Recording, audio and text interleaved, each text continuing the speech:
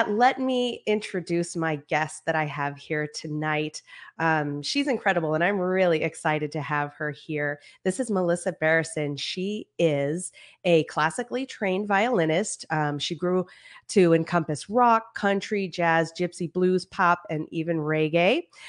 She has played for artists such as Rihanna, The Killers. She's opened for Cee Lo Green and POD. She's made television appearances on Ellen DeGeneres, Marie Osmond Show, and she has performed in the NFL LA Rams halftime show, the NHL Pre-Game Show, and NBA All-Star Game halftime show. She's based here in Southern California, and she is a great member of the San Diego music community. And I am so happy to have her. Let's bring her on right now. Hello, Melissa. Hi. Thank you so much for having me. Thank you. Thanks for doing this. We've been trying to connect to do this for a long time. Oh, I know. Tell me about it. You're a busy gal. You're a very busy gal. But that's wonderful. We were just chit-chatting a little bit before we started that I think we're all kind of feeling this. Things are really starting to ramp up. And it seems like in the last week or two, there's been this like firestorm of... Absolutely. Absolutely. It's just been crazy, but it's good. I mean, we can't complain. No, definitely not. Definitely not. Well, so let's back up and talk about pre-COVID, before all of this hit. What was going on for you professionally? What were you doing, and what kind of came to a screeching halt for you? And how did you transition into our quarantine life? Absolutely. So before quarantine, before COVID was ever a thing, I had recently quit my job, my day job, and became a full-time musician, which technically for the last few years I've been full-time and with the day job if you count the hours that I've put into it. But I was actually ready to step away from my office job and just do music, which was phenomenal. I'd been doing it through the fall and winter. And couple weeks before lockdown, the week before, I was in Cancun. Oh my gosh. Yeah, with some guys from Nashville. They were playing a show out there at the Hard Rock Riviera. And then maybe 3 days before lockdown, it was 4 days, it was the 10th, I was in Vegas with my country band, cover band, Young Guns, and we were in Vegas and all the flights got canceled. They were all grounded and we had to rent it. We were like, what? Why are the flights canceled? We don't understand.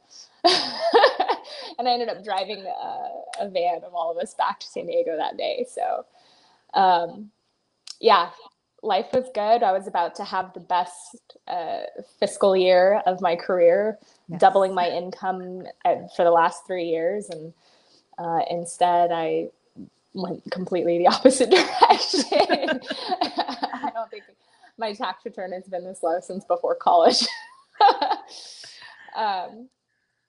So yeah, a lot of changes. But I actually had the Union Tribune do a little story on me, asking, what was it like going into quarantine? And I told them, I was like, well, honestly, it felt like my first retirement. Yeah. I'd wake up every morning. Wait, I don't have to put makeup on. I don't have to wear heels. I don't have to carry gear. I don't have to respond to your text today. So yeah, the first couple of months was just nice to just stop and take a breather and like smell the roses and do things for me and clean out my junk drawer and just be a normal person. Yeah. So I relate to that.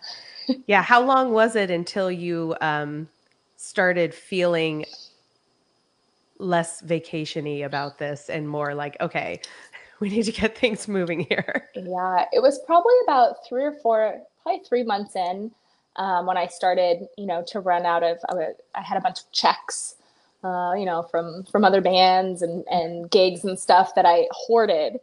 I don't know why. It was just coincidence that I had hoarded like a ton of checks and it was perfect timing. So once I started to run out about the 3 month mark, I was like, ooh, what's my income going to be? I I still have bills to pay and I don't have income. So that was kind of the first wake up call of like, all right, we need to get some money coming in. And then I was really lucky to pick up some work as a bookkeeper online, remote work from home kind of thing. And then a friend of mine was in Nashville with his family, and they had a startup video production company, and they hired me as social media marketing manager. So I was able to just do like music videos and be in charge of, Instagram, Facebook videos, this kind of thing. And then I came back to San Diego end of the summer, and things really still hadn't opened up yet. I didn't have any gigs on the calendar. And I'm like, oh, all right, vacation's over. My jobs are done. There's no jobs on the horizon. I've spent more than half my life dedicated to a career that is now basically illegal. Like, if you can Wow. Yeah. imagine someone going to school for, 10 years to be a doctor, and now they can't be a doctor and make money doing that. What do they do? It's like, well, Yeah. do I do complete career shift? What do I do?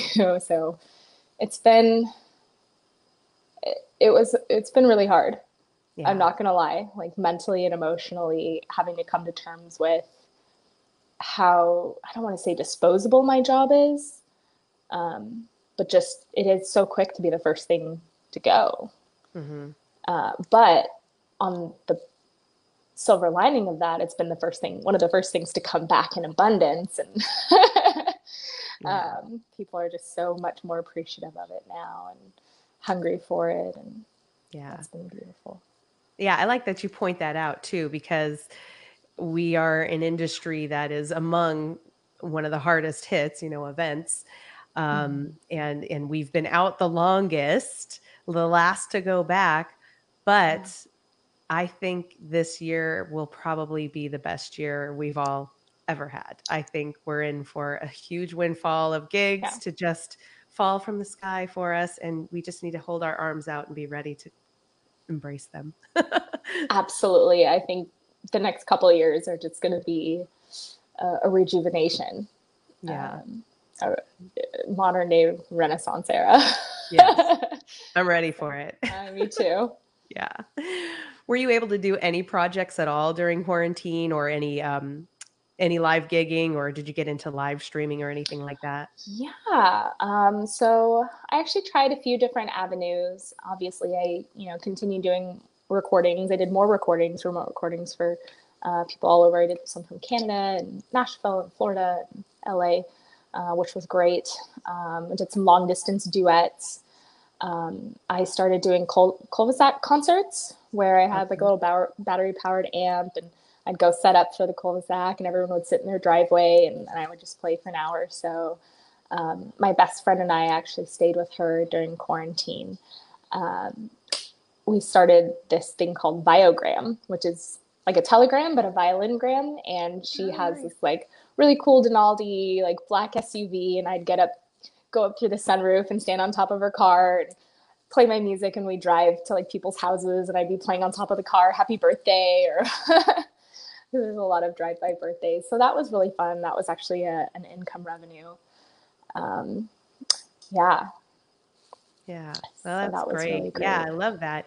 Um, so if you could describe what your act is, like what your show is, because what you do is really, really unique. You're not a like a quartet orchestra that shows up for like a wedding. I'm sure you have done that before, of course.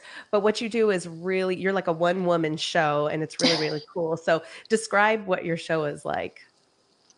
Well, thank you, first of all. I do try to stand out, and as much as classical and orchestral small ensembles are my background, and that's what I went to school for. I love it. Um, I wanted to try something different, and I'm still exploring. I'm still trying to fine tune what that is. Basically, you can find me performing anywhere, just solo with backing tracks, DJing, roaming electric violin, strolling electric violin, or I'll team up with a DJ and We just did, I did one downtown at Meze, where it was a glow stick party. So So that fun. was really fun. I like danced on the bar and had a blast. You can catch me with 15, 20-piece dance bands with a 3-part horn section,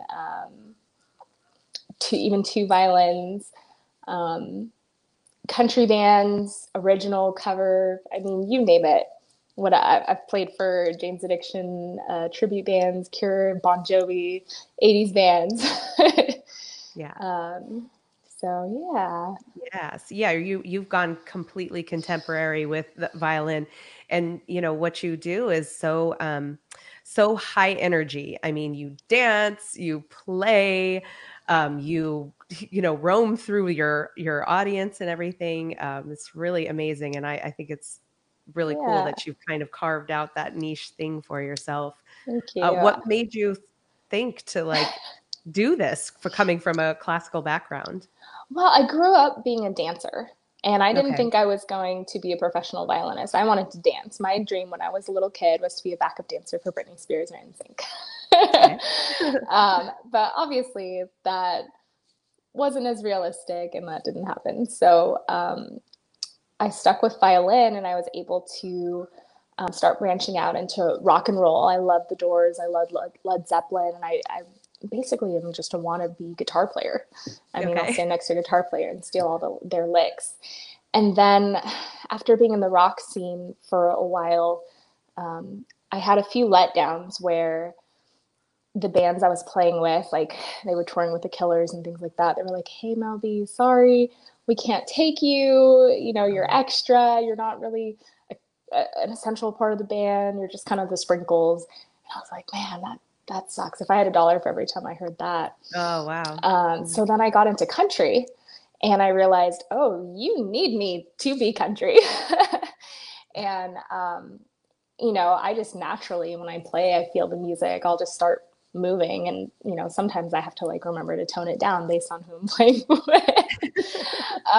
But then people started comparing me to Lindsey Sterling, and I was like, oh, Yeah. all right, I'll take that. She's been very essential in breaking the mold. So let's do country Lindsey Sterling. Let's do Lindsey Yeah. Sterling line dance and all that stuff. So that's kind of the niche I've carved out for myself, and I don't think anyone else is doing it yet. Knock on wood.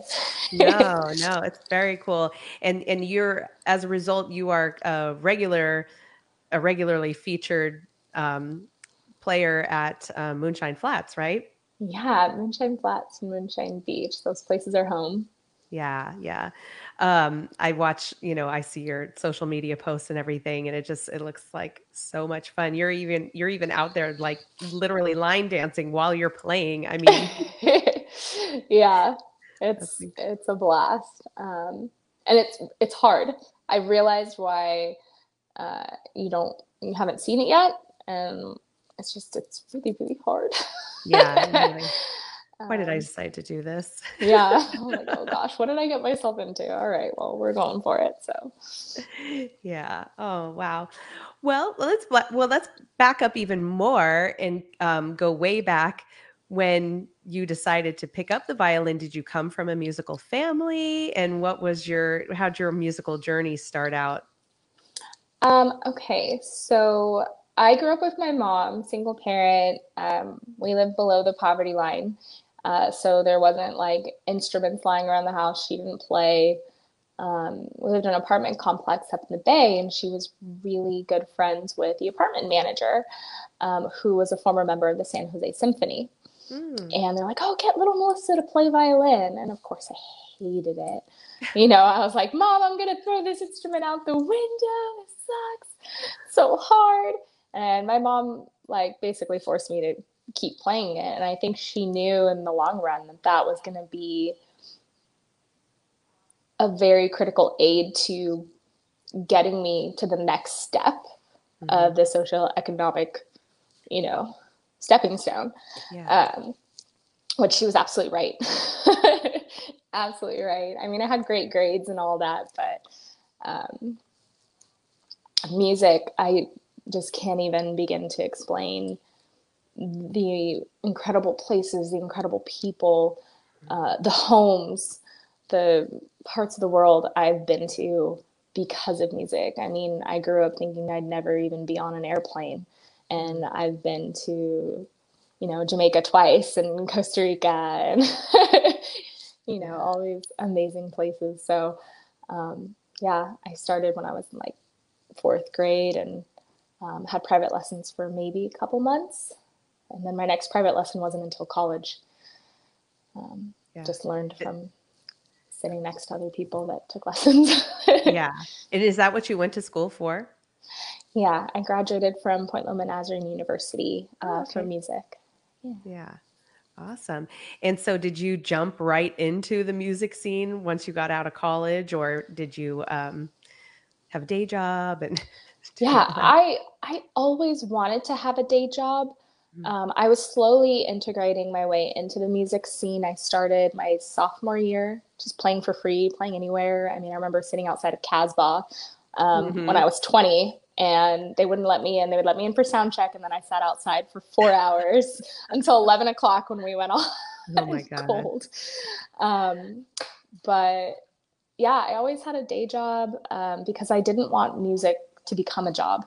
I wanted to be able to have the financial freedom to pick and choose what gigs I took. I didn't want to say, I have to have this many students. I have to take these many jobs. I have to charge this much. I just wanted it to be fun and enjoyable. And also, the money that I made playing music, I would put into a separate fund to go back into creating, like buying instruments or hiring my friends who are videographers, just going back into the arts world. Yeah. That's smart. So, yeah. Yeah. Very cool. Um, and then I, well, fast forward to, just a few years ago, you then decided, well, I'm a singer now too. And you started doing some lead singing work. And I remember when this Oh, all happened, um, oh, what was the band that you started? It was the Highwayman the Show. Highwaymen. That's right. Yes. And I remember you posting something about like, you know, I've never been a lead singer, but I really want to do this. Really want to give it a try. And then I Yeah. watched the video of you singing. I'm like, really? Come on. You just happened to pick this up. I mean, you were great. Are you Thank you. just a natural singer? Have you always been singing? No? I've always loved to sing, and I've Yeah. always sang. Honestly, I thought I could sing until I got into college, and I had a few professors there say, "Oh, well, you're just a background singer. Like you're good. Oh. Your voice is good for blending. Your vibrato, you don't really have good control over it. You're not a lead singer. You're not a soprano. You're a blending voice." And I was like, "Oh, well, Mm. they're my professors. They must know best. So I'm going to listen to them." So moving forward, when people asked if I could sing, I always said no. I said I'll do harmonies, but even then, it took a lot of my friends kicking me and putting a microphone in my face to do harmonies. Um, Yeah. yeah, finally one day I was just like, Tony Strassi called me and he was like, "Hey, you can sing. Will you sing with the Highwaymen? Here's the song list." And I was like, "Well, those are kind of in my range. Like, I think I can do that. He's professional. He wants me. I must not be that bad." So Yeah. I did it, and then he asked me to come back again and again, and that's when I was like, "Okay, I should like listen to my peers." And I do enjoy it, and I love it, and it's been really fun adding that as part of my brand as a singer songwriter. Yeah. Especially coming out of quarantine, that's something that I've really focused on because you can't be a show pony forever. No. And I really would like to do some writing and have something, potentially pay me when I can't dance in heels anymore. Yeah. Now, are you marketing yourself as a singer now? Like, is this how does it incorporate into what you do now? Do you just make it a part of your own solo show, or are you actively like seeking singing gigs, or do you always need to be, playing and singing, or how do you Well, do it? yeah. With the Highwayman show, I was the singer, and I begged and kicked and screamed to have my violin in my hand while I sang, because that is my security blanket. So, Right. I think right now, well, I can't even say that right now because I just opened for Shane Hall, just with me on a guitar last week. The scariest thing, about peed my pants. Oh, you playing guitar? I played guitar and Oh, sang wow. only 5 songs, but I didn't get booed off the stage, I'll tell you that. Yeah, so like I said, I'm still trying to fine tune what my solo show is. Went from country Lindsey Sterling to, now I'm trying to do Charlie Daniels meets Lindsey Sterling and Yeah. go down that route mixed with, you know, my own flair. Mm, So, yeah. yeah, I know with the Moonshine gigs, I continually express like, "Hey, I can sing that. Hey, I can sing that," and just letting them know and being confident. So, yeah, Yeah. Oh, that's very cool. That's really courageous, especially having had a little bit of, I don't know if we want to call it trauma from our, our it professors and happens. everything. It Yeah, does. It it really does. happens. I can't tell you with as many people as I've coached with, and just, knowing singers, nearly everyone has a story about that where somewhere in childhood or even, growing up through our schooling, somebody said even one comment. One. And it's amazing how we process that and how it just digs its way into our soul and kind of crushes these ideas that we have about ourselves, and we carry it forever. And it's really Word. amazing that you kind of faced it and flip the script on that. Wow, words are very powerful, and I believe that. I live that. I'm recovering from that. Mhm. I had my share of bullies growing up for sure. Um, I just, the only thing that makes me sad is that it took me this long Mhm. to face that and get over that and see, hey, you know what, you can actually do it. So, Yeah. not better late than never. Yeah, absolutely. I think you're gonna have plenty of time to make it up because I think you're on fire. I mean, Thank it just you. seems like your career is just booming, and with this upcoming year that or the next couple of years, I bet you're gonna have plenty of opportunities to sing. Thank you. Thank you. Yeah. Yeah, so it sounds like you're kind of somewhat living between San Diego and Nashville because you're traveling a lot back and forth. What are you doing over in Nashville? So actually, I feel like about half of my friends that I've made in the country scene here in San Diego have all moved and Oh, migrated. So part of it is just visiting friends, and the other part, I've got a couple full-time job offers as a fiddle player over there. I want to take it up. That city just calls me. I love it. yeah. It's very fulfilling. It's challenging. I'm not challenged in San Diego like I am challenged out there music wise. Mhm. Um, and even even singing, that was one of the things going out there. I think that was when I decided, Tony, when he called me to sing with him, I was in Nashville and I had been playing on Broadway and at cafes and things like that. And I was like, you know what? Nashville gave me the confidence. So Mm. that city is very, to me, it's very special. It's very magical. Something amazing happens every single time I go there. I meet someone incredible. I have an incredible story and I grow exponentially with every trip. So Oh, it's my home away from home. I love Nashville with all my heart. yeah. Do you think you're headed for a move there potentially? I will tell you, I've attempted to move there 3 times in the last 3 years. I've put Okay. $2,500 down on apartments and roommates. I still to this day have a Penske truck rental that I reserved over a year ago, and I push it out. They call me every 2 months, like, "Hey, you're moving truck rentals dates. Do you still want to do it? We can hold the price for you because moving prices have skyrocketed since Mhm. quarantine." So I still have that Penske truck. I just keep bumping it out. But I do have a trip coming up there at the end of next month to visit some friends and do some work. hopefully do some writing and maybe do a music video while I'm out there too. Mm-hmm. But Oh, well, it's timing's nice to know everything. that you have the option, that you do Yes. have the option to go if you want. But yeah, Yeah. Nashville is an amazing, magical place. So that's very But so is exciting. San Diego. San Diego's Yeah, home. that's I'm a true. Cali girl, like totally. Oh my gosh. Yeah. And there's something to be said about representing the country scene out here in the wild, wild west. Hmm. Country's not just in the South. California has it too. And part of me wants to like dig my heels in and not move so that I can be like, I'm California country. It's a Yeah. thing. Yeah, So, SoCal country, it really is its own thing. Me coming from a country background as well, I don't know if you see this going between Nashville and here, but I've always found SoCal country to be very, it's way more contemporary. They really embrace more of the contemporary styles of country.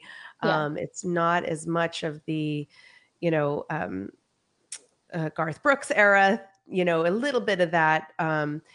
Definitely, not so much the classic scene. I'm more of a, classic early 90s era country. I just love it so much. And there's Yeah. definitely contemporary country I like too. But what vein of country is your jam? So I'm going to be honest. About 5 years ago, I hated country and I judged anybody who listened to it. I didn't understand it. I even remember there was a guy I dated in college that loved country and I used to make fun of him.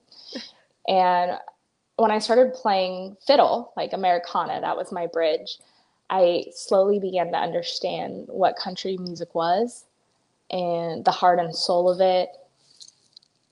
Sorry, I have my bird in the background. And when I decided, okay, this is the genre I'm going to go into, um, I knew that I couldn't just be a poser. I can't just go in here like, oh yeah, I Mm, play fiddle. I'm going to fake it. Here's my flashy cowgirl. But I was like, no, that's not cool. yeah. Learn the history, learn about Waylon, learn about Garth, learn about, Loretta Lynn, all those big hitters. Yeah. And so And I had to turn on the pop country station, which I thought at the time was god awful.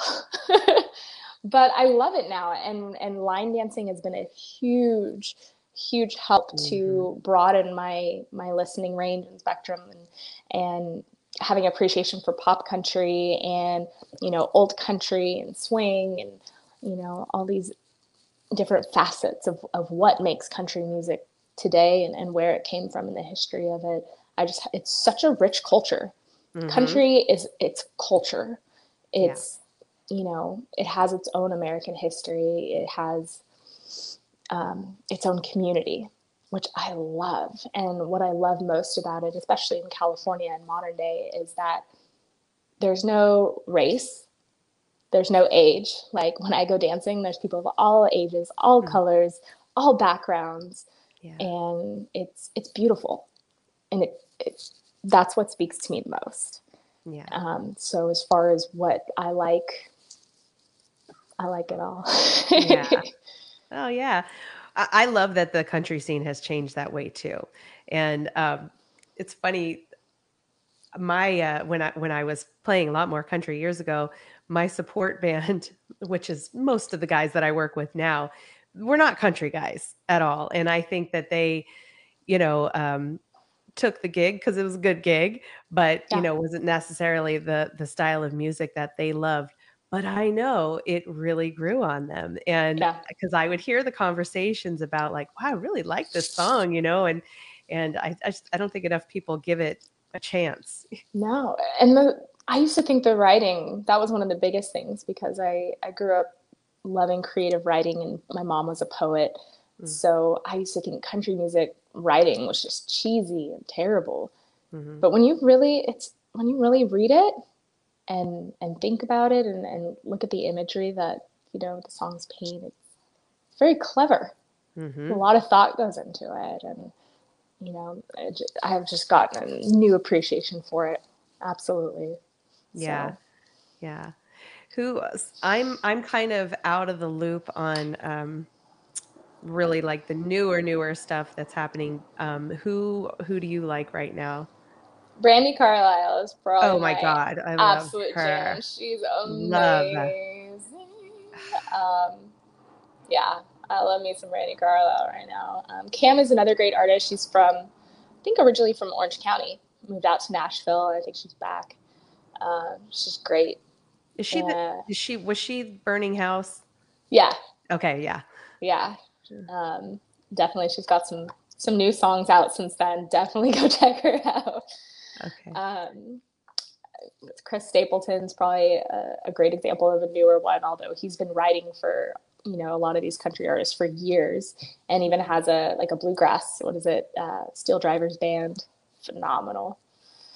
Um, yeah, those are probably my top three heavy hitters.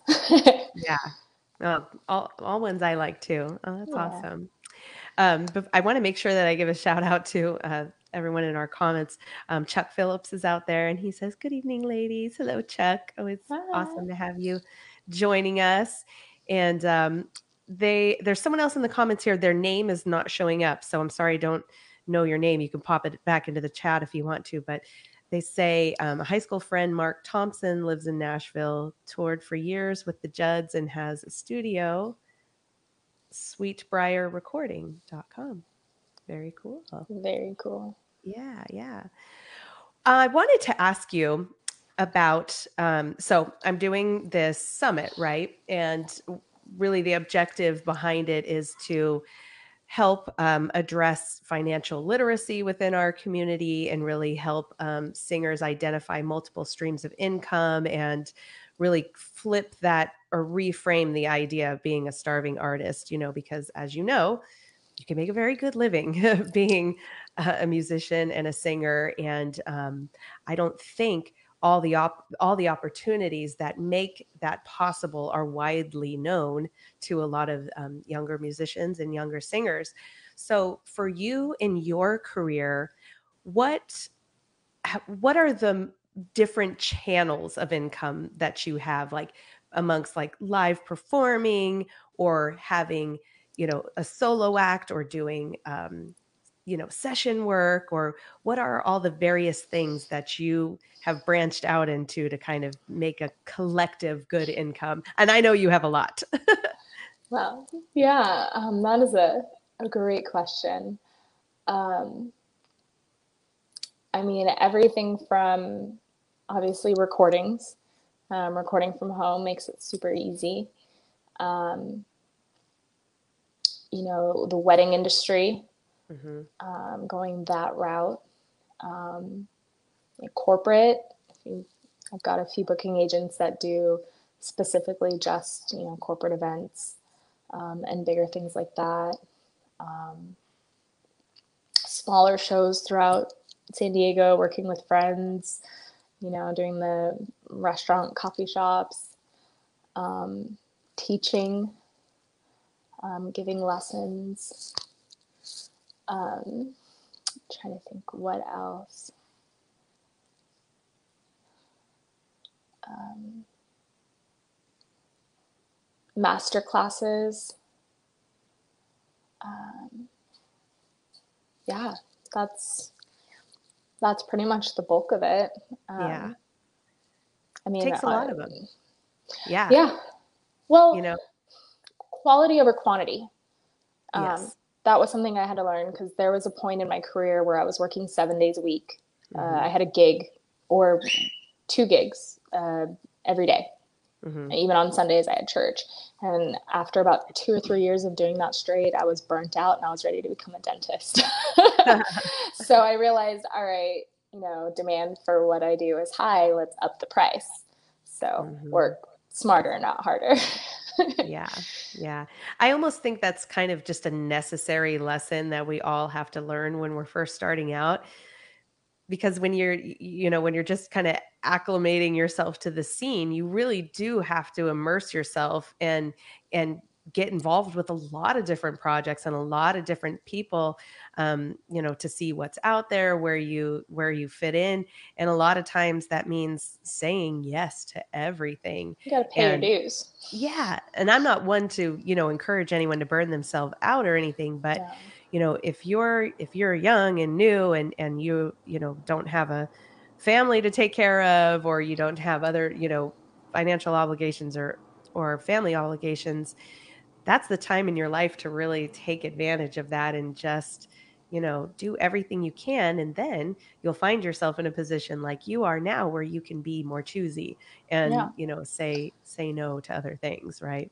I would say if you're a younger artist starting out and you already know what you want to do, you already have your show, your set, your sound, your brand dialed in, and you've got it,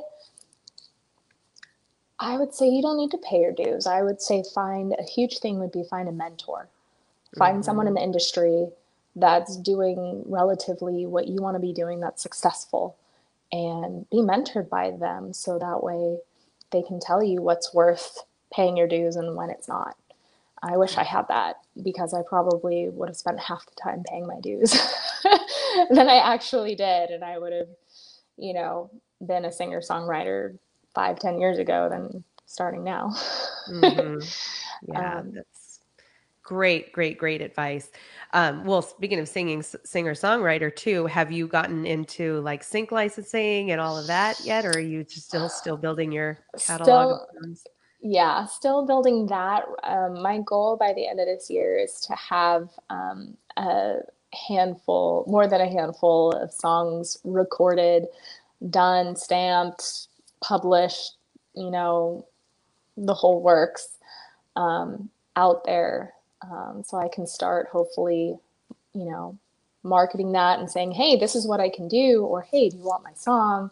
Whatever it is, and, make that another revenue stream in the long run, whether it's placement in commercials or TVs or ads or even, jingles down the line. There's so many different ways you can go about that. But, you know, this last year has been taking the first step of saying, yes, I can do this.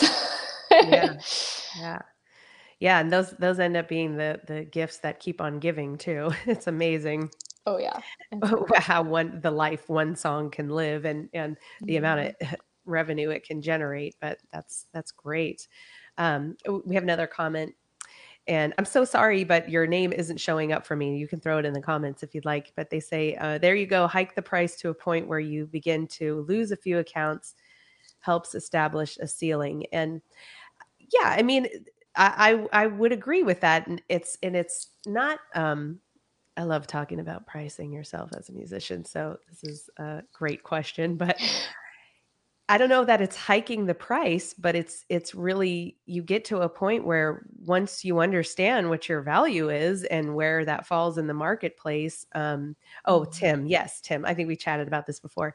Um, that it's completely appropriate to price yourself at that level, and I think you need to know where you are at what level of your career you're at. Obviously, if you're brand new to this and haven't really established yourself yet, it's more appropriate to take lower paying gigs and everything. But once you've gotten to a level like that you're at, um, you're not going to take a $50 bar gig unless you want to for the fun of it.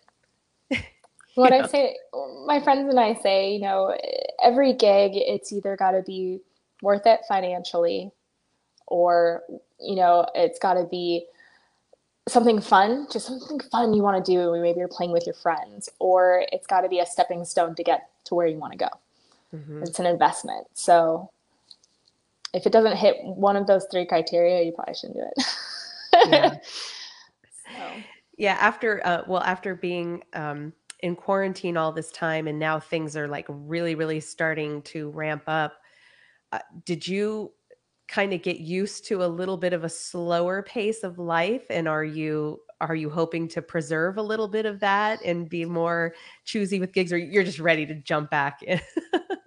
oh yeah, like the last 2 weekends I've had were insane. Like I just got back from acupuncture. I was telling my doctor, I was like, I don't think the average person could do, I mean, not to like toot my own horn, but I'm serious. Like, Yeah.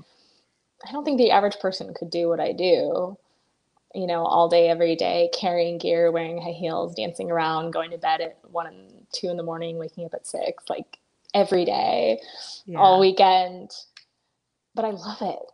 I love it. I wouldn't have it any other way. Like, if I have too much, I love my downtime. I love going to the beach. I love doing yoga and just having a day of unplanned whatever I want to do.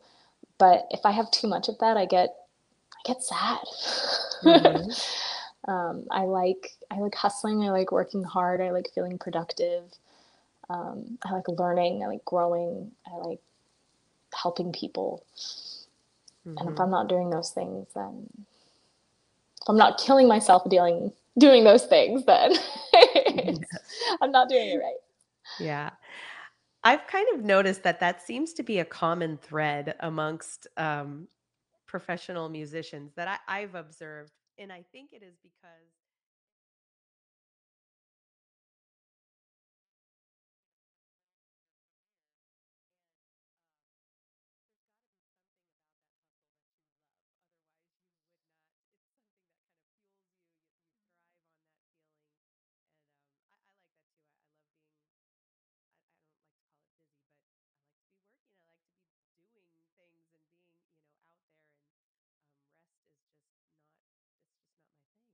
Yeah. I was telling one of my friends, he's like, "You're always so, I get to be as busy as you." And I'm like, I don't want to be busy. I want to be productive. Anybody can be busy, but I want to be, my time needs to be spent doing quality things and not just busy work because busy doesn't get you anywhere.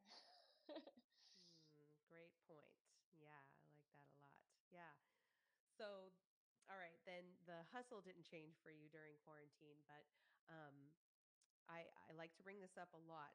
That Rebecca Jade was my first interview that I did in this whole series way I back love when, her. and in our conversation, she made the statement that wouldn't it be a shame if we came out on the other end of this unchanged?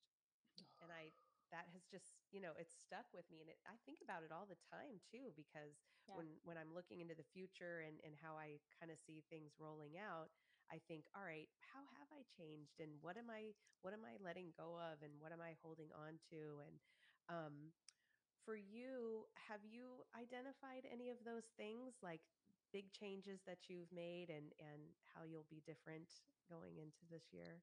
absolutely. Absolutely.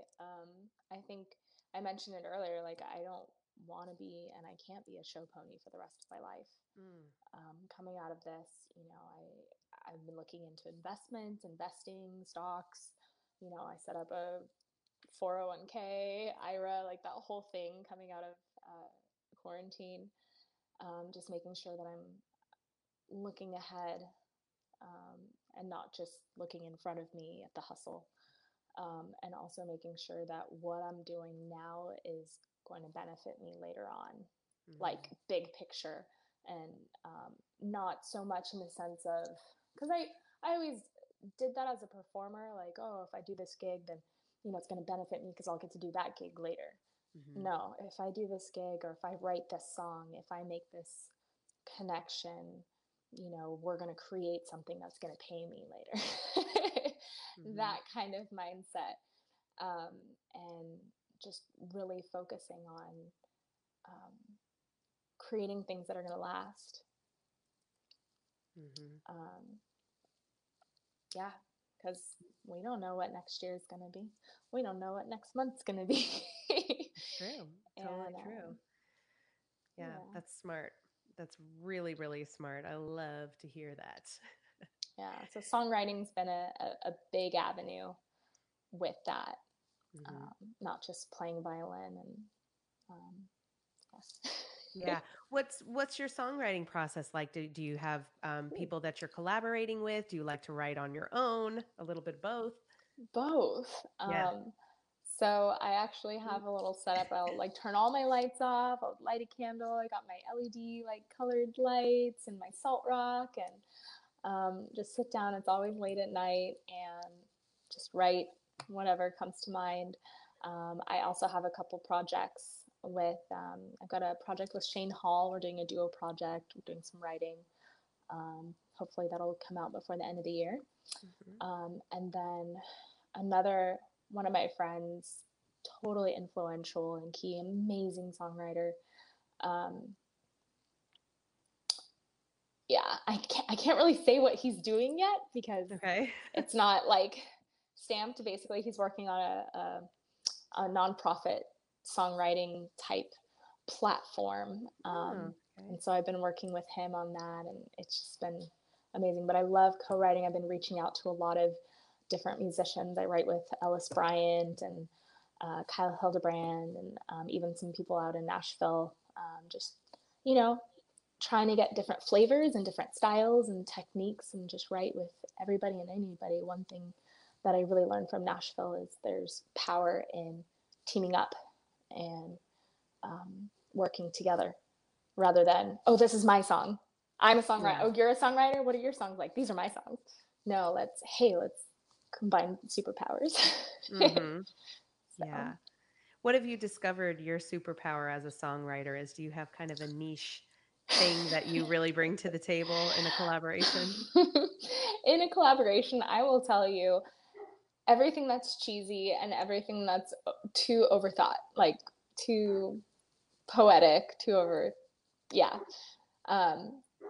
But at least what I'm discovering is when I put ideas out, it helps the other person think of whatever we're writing about in a different way.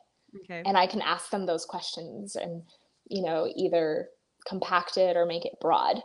And that's been really fun for me because it relates to kind of how I teach.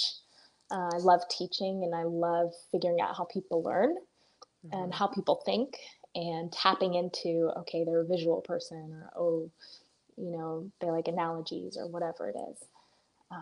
So that's been really, really fun learning that about my creative process as a writer. Yeah, that's super valuable to be able to be the person in the room that has the ability to draw out those things in people. We need that. We need the someone who plants those seeds in our mind, or, triggers us in some way. Yeah. And some people really do just have that ability to ask the right questions, catch the right vibes, and, and kind of capitalize on them. I mean, I think that's obviously strong producer qualities. And that's, that'll definitely really, really serve you well. And just, you can walk into a room knowing that that's what I do. I'm going to be the person here that, stokes the fire all night. Yeah. Yeah. It's been fun. I like learning about myself, and this is a whole different avenue. So lots of learning to be had. Yeah. Melissa, that's exciting. I'm so glad we had the chance to talk tonight. I love watching your social media and seeing everything that you're doing. Like I said, you're fire. You're seriously making some amazing moves, and I'm very, very happy for you. I hope we get to have you play with the Mighty Untouchables again sometime soon. Do it. Yeah. But is there anything you'd like to have everybody go take a look at, or where are you active on social media that you'd be posting everything? Yeah, definitely. My Instagram is that's my baby. Everything goes through Instagram. If you have YouTube, you can subscribe. There'll be some videos coming up there the next couple weeks. So please subscribe to my YouTube channel. If you just search my first and last name, you'll find it. And I've got a TikTok, trying to keep up with the young kids on that.